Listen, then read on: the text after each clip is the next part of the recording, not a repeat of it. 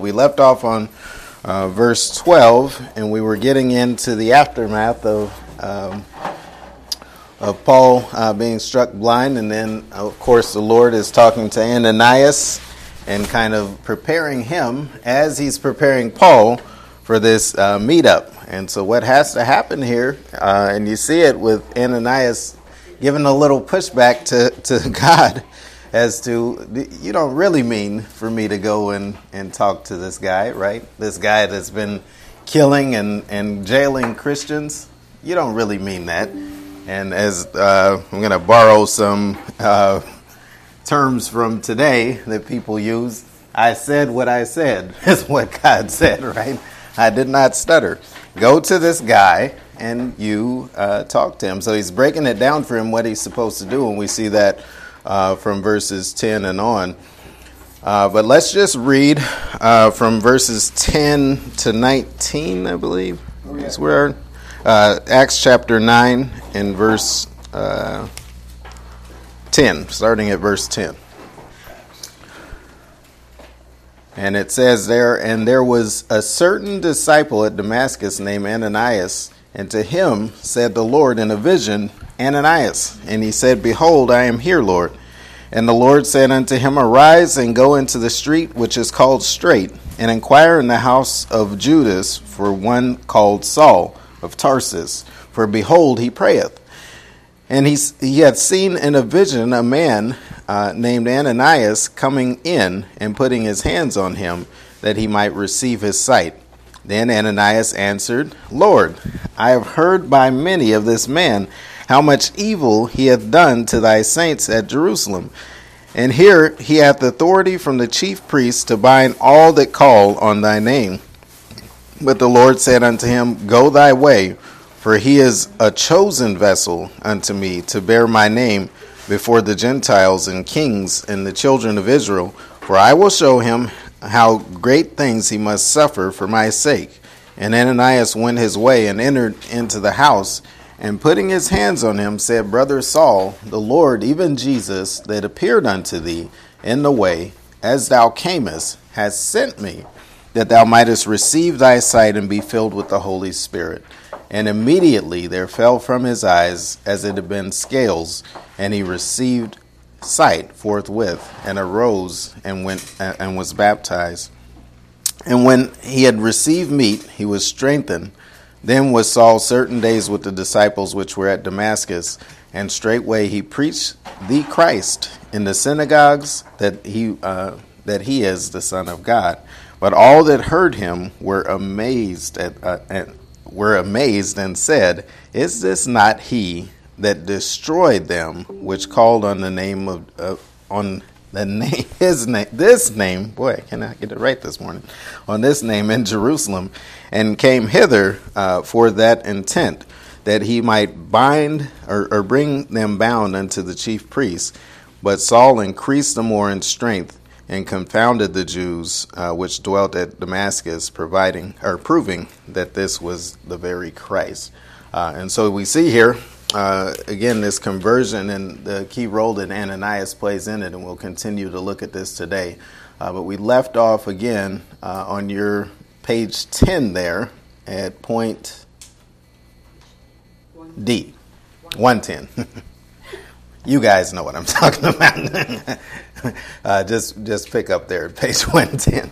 So the questioning of Ananias. And so we see here, again, Ananias doesn't immediately obey what he's told to do, right? And it shows just a hint there. I wouldn't say a total, but a hint of a lack of faith, right? And you see, God is telling him to do this. Does he think that God would just be sending him into an ambush? The same God that you're saying you put your trust in, he's not willing to trust in him in this instance.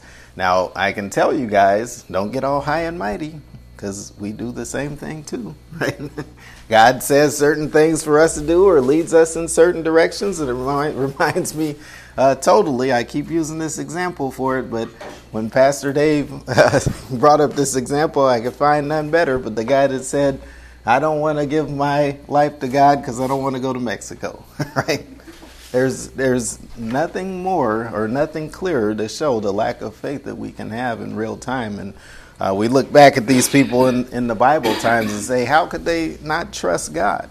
Well, the question is, how can we not trust God, right? And we do it all the time. But let's bow in a word of prayer and we'll get started.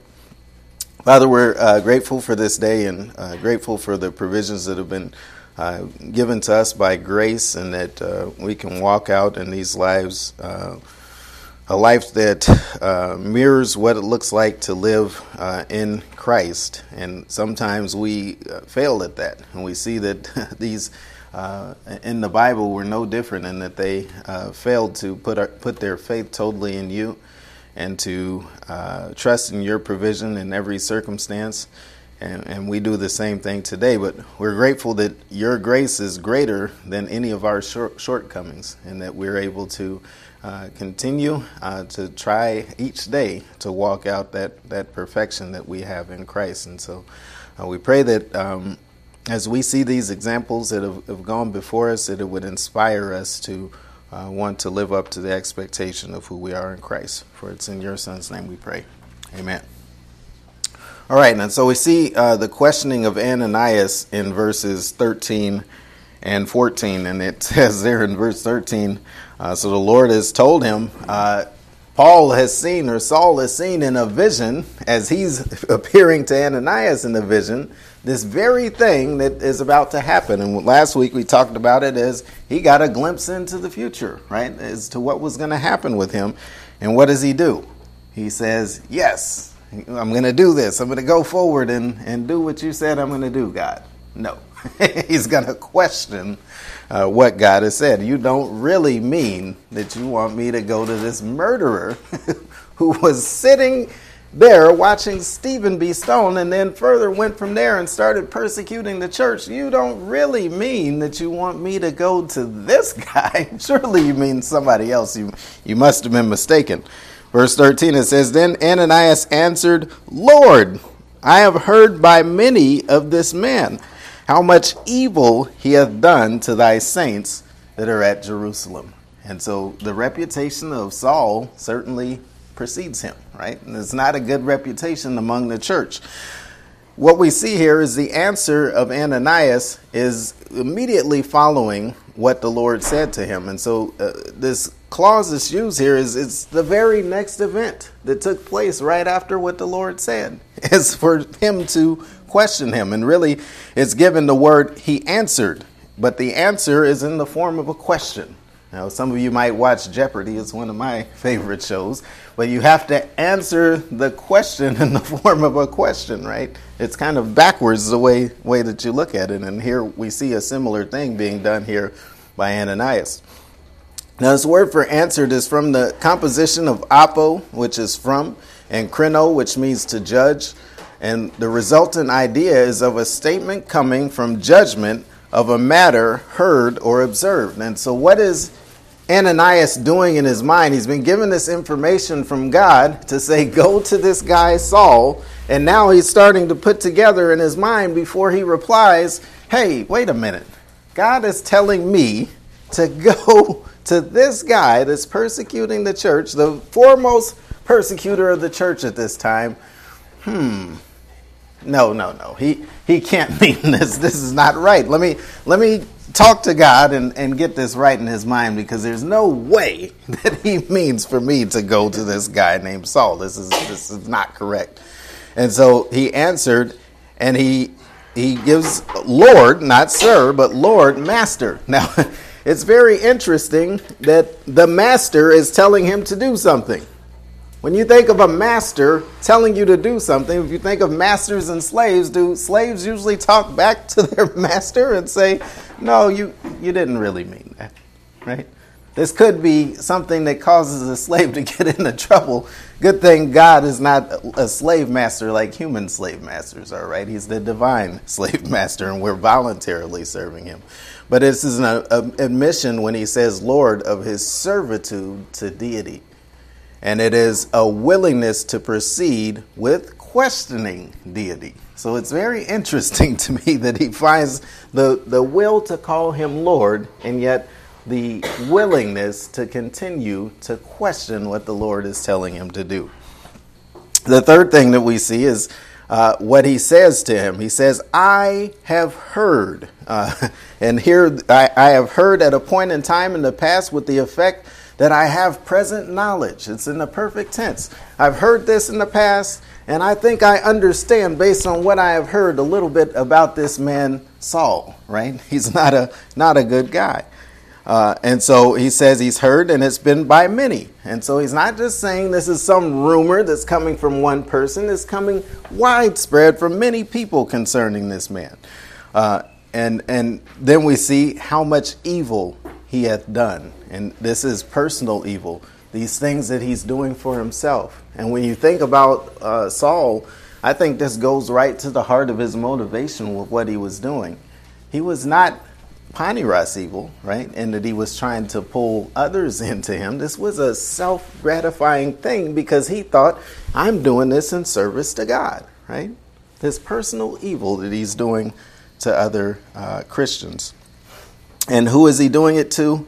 To the saints which are at Jerusalem. Now this sets apart that his persecution of the church started out at Jerusalem, and then he's trying to spread it out, right? We talked about the gospel message and how the gospel message spread. Well, Saul was the antithesis to this gospel message. He's trying to exterminate it and wipe it out. And we saw that the gospel message started at Jerusalem, and it slowly started to branch out to other regions. And what is Saul doing? He's starting at Jerusalem with his persecution of the church, and he's slowly trying to branch out from Damascus on. And what's going to happen? Well, God is nipping that in the bud right as we speak. But verse 14, and we'll read there, and it says, and here he hath authority from the chief priest to bind all that call upon thy name. Now this is a direct reference back to the beginning of the chapter where we saw Paul went up and he sought letters from the chief priests to go ahead and exterminate this sect of Judaism that is called that way. And so we see the knowledge of this authority from verses 1 and 2, and we could go back there, or you guys could go back there kind of on your own study if you like to, but that's what he's talking about here. And we see the binding of any claiming Jesus. And so it's this specific name that people had a problem with, right? It would be okay if they were saying, I'm serving God, right? And you cut this Jesus guy out of it. This name we saw early in the chapter really grates at these people, right? And I think it's a guilt thing that was going on with them, right? Because it really seemed to irritate the Jews that Peter, early in the book, would bring up that name Jesus. What did they say? Didn't we tell you not to preach in this name? That name, it really irritates them.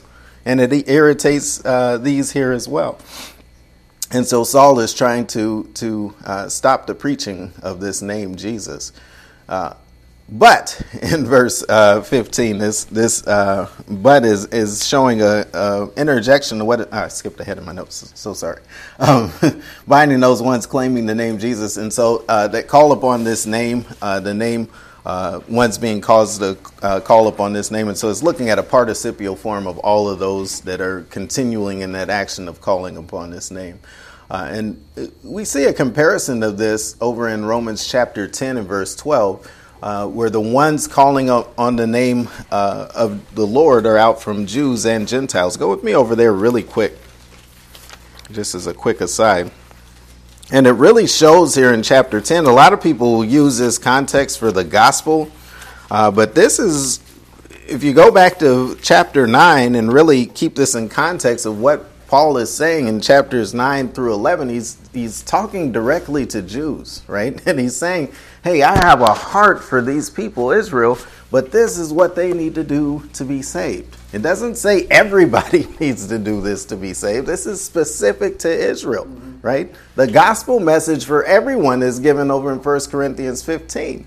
Here you see that the Jews have a certain disdain for this one that came to save them. And this is what they need to do in order to get in line with that salvation. So let's just pick it up in verse 1 from chapter 10. It says, "Brethren, my heart's desire and prayer to God for Israel is that they might be saved. For I bear them record that they have a zeal of God, but not according to knowledge.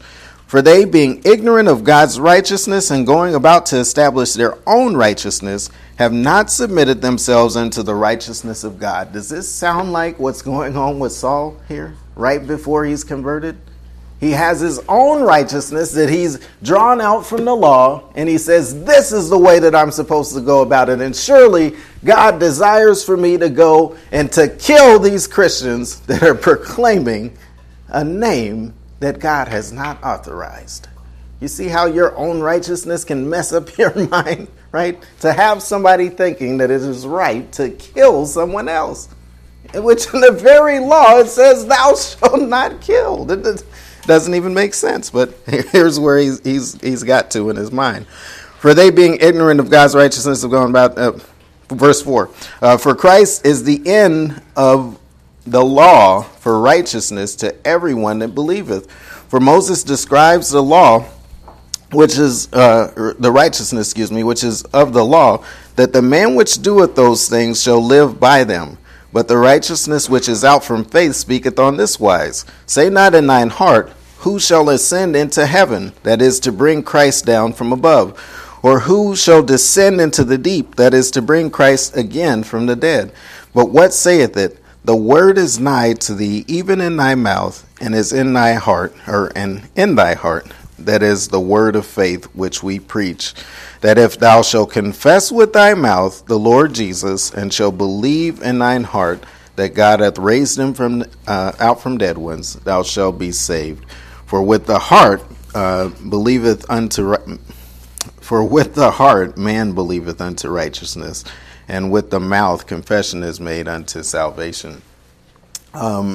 I'm supposed to read the verse 12. For the scripture saith, whosoever believeth on him shall not be ashamed. For there is no difference between the Jew and the Greek, for the same Lord over all is rich unto all the ones calling upon him. And so here you see a comparison to that term that's used for back in Acts chapter 9. And we see this used again, this idea of the ones having called upon him. And so in verse 14 and at the bottom of that verse, we see the ones calling upon thy name. Verse 15, we see the election, or actually verses 15 and 16, we see the reiteration from the Lord of what he said. And so basically, without saying it, the Lord is going to tell him, I did not stutter, right? I told you to go to him. Trust in me that I have a bigger picture of everything that's happening here, right? And often, I can't say this enough because we do the same thing. We criticize people in the Bible, and when I say we, I mean me. we criticize those in the Bible for things that they do, right? And we do the exact same thing, right?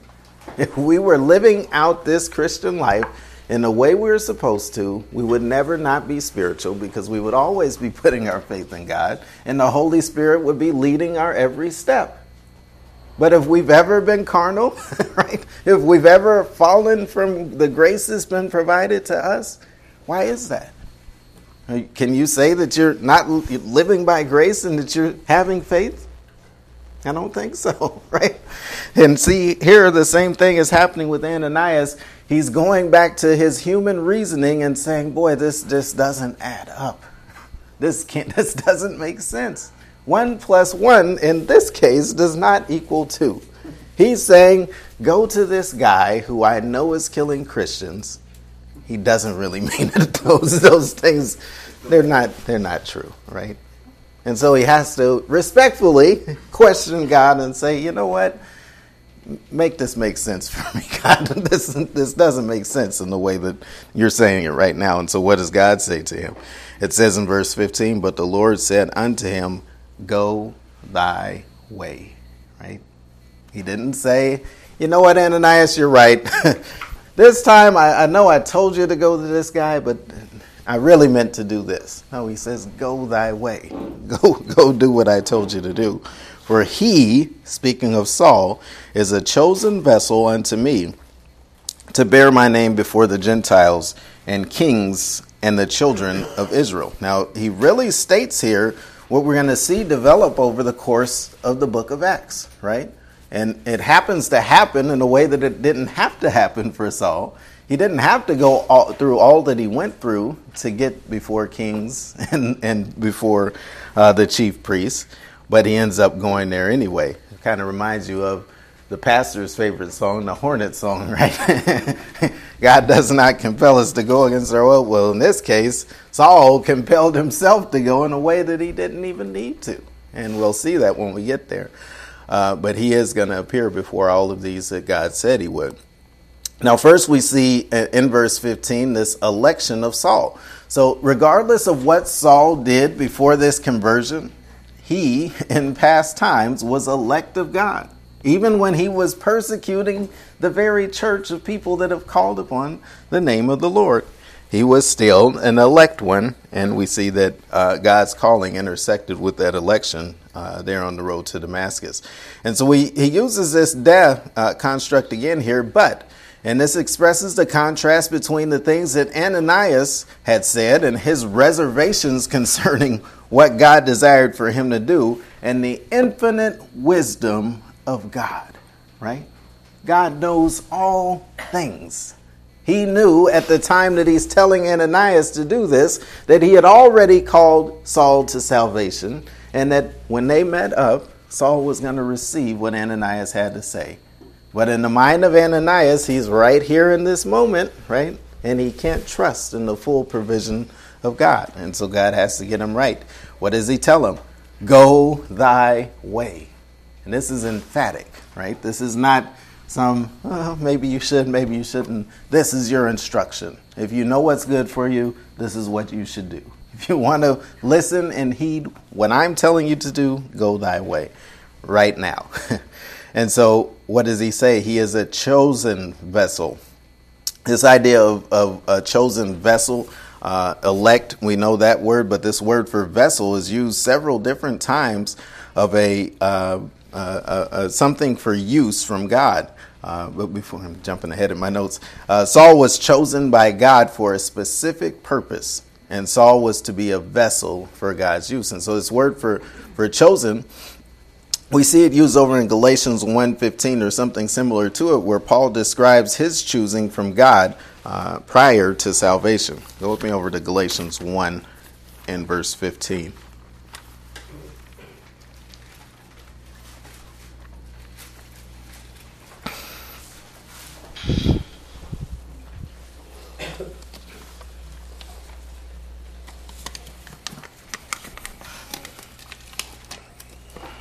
And in Galatians 1:15, as I try to mark my place in Acts chapter 9, you guys are probably already there. We'll go back just a little bit. And remember here, Paul is talking about after his conversion, that there was no one, humanly speaking, that he had to receive information from, right? His teaching and his understanding of what God desired for him to relay to other people came directly from God in the person of Jesus Christ. And so he made personal appearances to him to disclose this information. But in verse 11 it says, "But I certify you, brethren, that the gospel which was preached from me is not after man. For I neither received it from man, neither was I taught it, but by the revelation from Jesus Christ." You see, that's pretty heavy, right? Verse 13, "For you have heard of my conversation in times past in the Jews' religion, how that beyond measure I persecuted the church of God and wasted it, and profited in the Jews' religion above many mine equals in mine own nation, being more exceedingly zealous of the traditions of my fathers." You see, this is where the rubber meets the road with Saul, and this is why he was willing. You see, those Jews that were there with Stephen, they were willing just to kill Stephen. But you see something different in Saul in that he was willing to wipe out everybody, right? He wasn't just irritated by one person that was preaching this message and proclaiming this name Jesus. He wanted every single person that proclaimed this name to suffer, right? And here you have a stark contrast of who he comes to be. In verse 15, it says, "But when it pleased God, who separated me from my mother's womb and called me by this grace, to reveal his Son in me, that I might preach him among the heathen, immediately I conferred not with flesh and blood, neither went I up to Jerusalem to them which were apostles before me, but I went into Arabia and returned again unto Damascus." And so here you see his instruction that was given was directly from the Lord. And yet something bigger that he says here, my election was from God even in times past, right? Even when I was persecuting the church, I was still called of God or elect of God. And when he chose it, when it came to the point in time that it was supposed to happen, right there on that road, he saw the light, right? And the light blinded him. And then he truly was able to see. So going back to Acts, he is a chosen vessel. This looks back at the point in time that, hey, God chose him in eternity past to do the very thing that he was now calling him to do. So it really hammers home for Ananias here. Look, this is not something that just happened, right? This is not some whim that I just had. I chose this guy way back in eternity past. And now everything that's coming to pass is supposed to happen with Saul. Now, other than that, we also see this word for vessel. So he's not only just elect, he's a vessel, something fit for God's use. We see this word used a couple different times that I want to highlight on here. But over in Romans chapter 9 and verse 21, we see that God has the authority over mankind due to his creation of them. And so God can do with any person on the face of the earth what he wants. Now, I won't, if the pastor were coming through him here, he might call out certain individuals who may or may not be in this room. But I'm not going to do that here. Romans chapter 9 and verse 21. And so we're looking at election here and God's freedom in election to do what he chooses to do, right? And who are we to question God as to what he desires to do?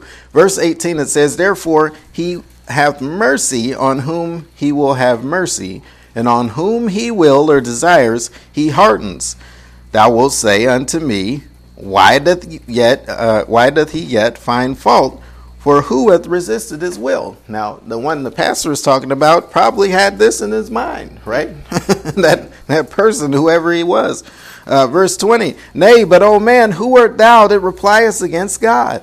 Shall the thing formed say to the thing that formed it, why hast thou made me thus?" Now, this sounds very silly when you break it down, right? If I created a robot to do the things that I desired for it to do, I would expect that robot is not going to turn around and question me. Well, maybe if it's Terminator or something like that, where the robots have become self-aware and now they're questioning what the creators told them to do. Maybe in that scenario. But most of the time when you create something, you expect for that thing to do what you designed it to do, right?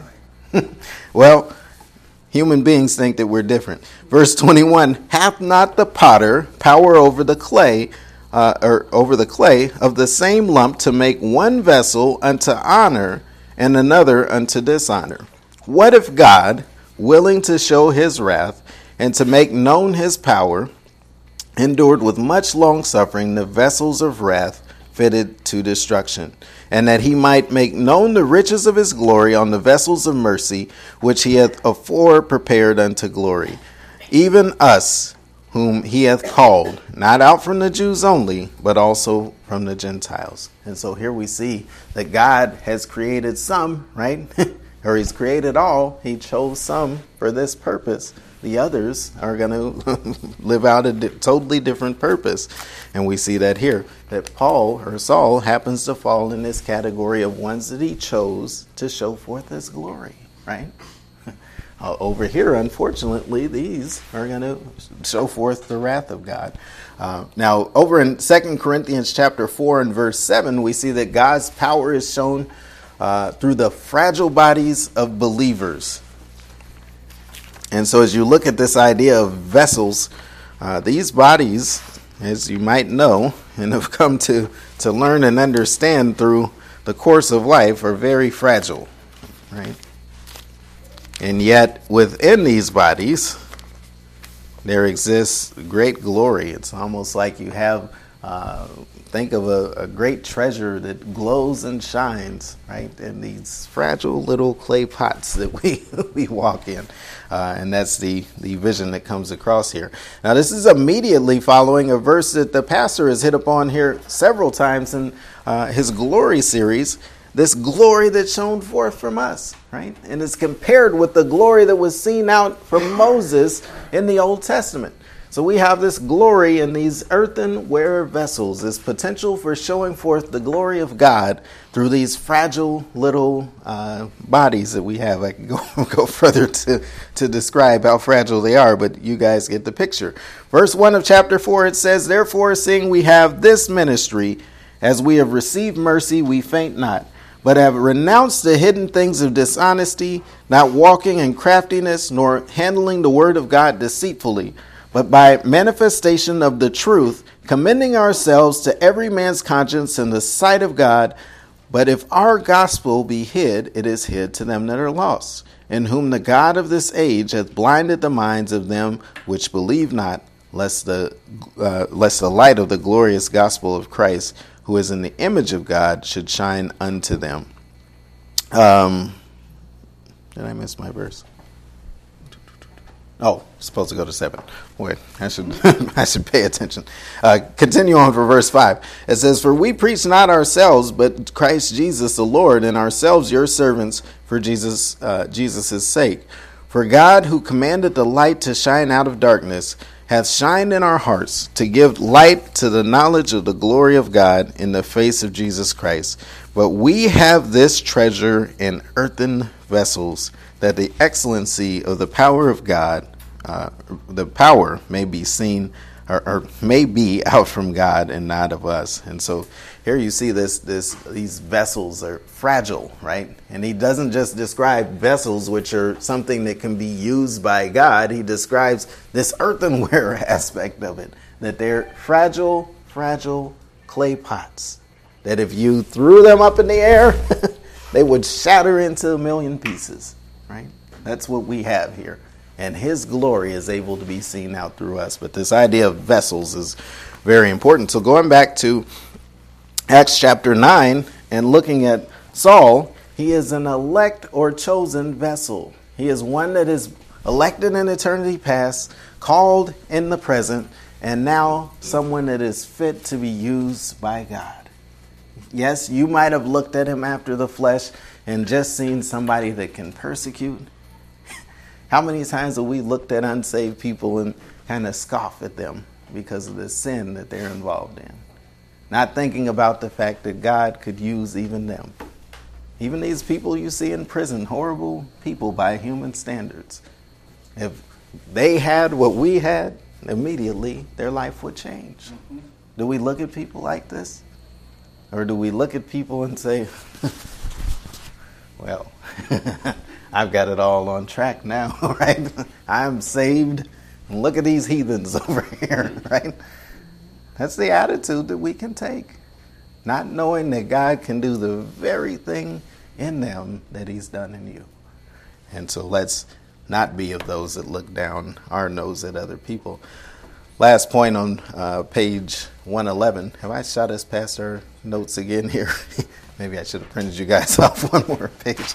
The task of Saul. And so we see here that the ministry of Saul is stated, and we know that he is to be the steward of the dispensation of grace.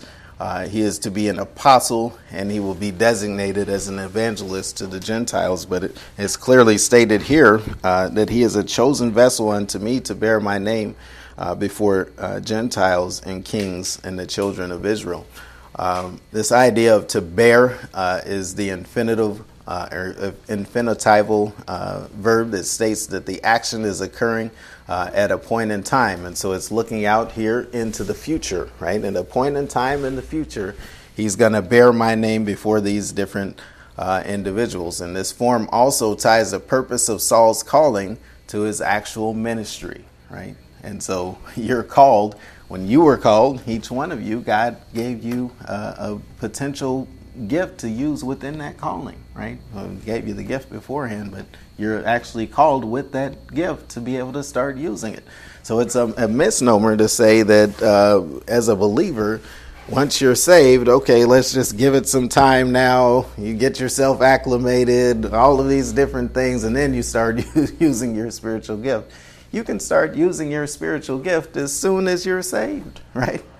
It's not your learning and knowledge that causes you to use the gift. It's the Holy Spirit.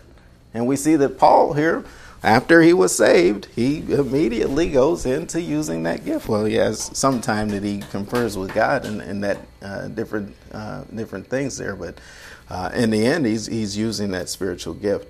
And so this is where your notes run out at the top of page. I think you guys only have page 111, so I have to catch you guys up. But top of page 112 is where we are in your theoretical notes. To bear the name of the Lord before Jews and Gentiles. And so we want to break that down a little bit, that he's said that this is something that he's supposed to do. Now, Paul and Barnabas turned away from the Jews to the Gentiles due to the rejection of the message. And so we see that Saul always sought out to do what? Every city that he went in, he appealed to the Jews first. And then when they rejected him, he might go to the Gentiles after that. But we see that was kind of his manner. Go with me over to Acts chapter 13 and verse 46. Acts chapter 13 and verse 46. And we can pick it up at verse 44.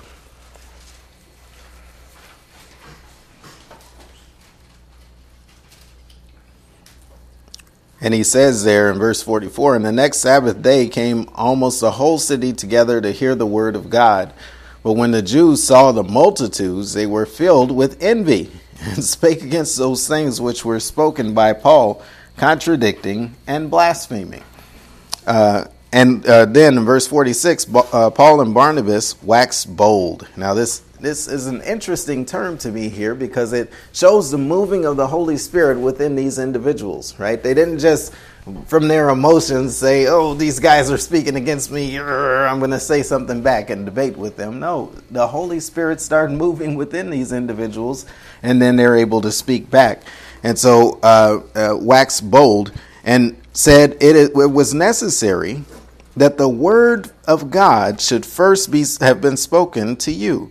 But seeing that you put it from you and judge yourselves unworthy of everlasting, and really their eternal life, lo, we turn to the Gentiles. Now, that's a very interesting way of putting it. I'm not going to steal from what we'll go through when we get here to chapter 13, but this idea here of they have judged themselves unworthy through their actions, right? Now I'm going to turn to the Gentiles to preach the message to them. And so you see this idea here that he first went to the Jews and then to the Gentiles.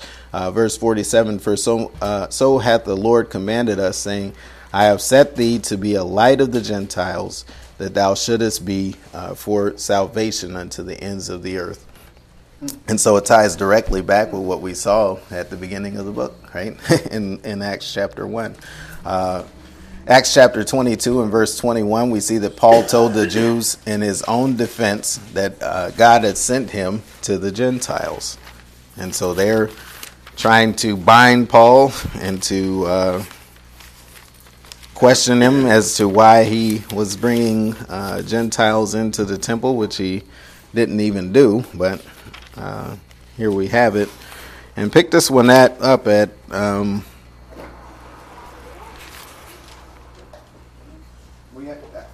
Acts chapter 22.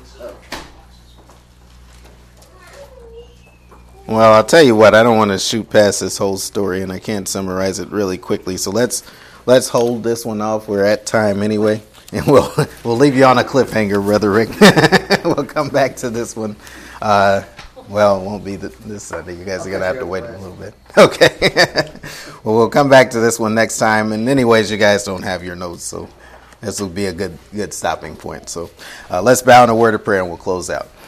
Father, we're grateful for this day and grateful for the many examples you provide to us in Scripture, just the way that you're able to bring anyone unto yourself, and that it doesn't really matter who we are or what we've done. It matters what your Son did, and that you sent him to die on behalf of us, and that he lives, and that he's seated at your right hand, and we have the opportunity to live because we can live in him. And so we pray that we would be ones that are taking full advantage of that and looking forward to those good things that you have for us to accomplish, being empowered by you through your Son and by the leading of the Holy Spirit to accomplish things that bring you glory. And we're grateful for these things in your Son's name. Amen.